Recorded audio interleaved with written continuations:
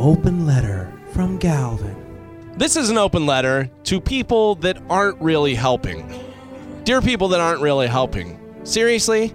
Hey, do you have any gum? No, but I have some mints. That's not what I asked for. First off, thanks for assuming that I have gutter breath, but I actually just wanted to blow some kick-ass bubbles. You're not helping me. Hey, do you know a guy named Daryl? No, I know a guy named Derek. How does that help me? Why is that an acceptable answer? They're clearly two different people. If I'm like 5 or 10 feet away from the door and you hold it open for me, I appreciate that.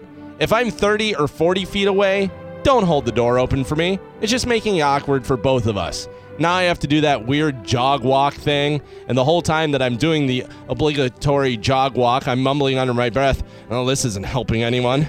Thank you to the guy in the first lane of traffic for letting me out so that I could have the guy in the second lane of traffic rip the entire front end of my car off. Anytime I see that and when I'm sitting in traffic, I just think, oh yeah, this isn't going to end well.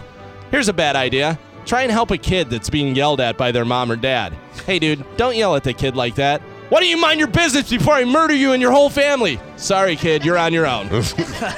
Don't be the guy at the end of the meal that has designated himself the collector of money for the bill. You're not helping. It's always the guy that is so bad at math that you wind up having to pay more than you owe, or he wants to split the bill evenly between however many people are at the table. Either way, I somehow end up paying $38 for a goddamn salad and a glass of ice water.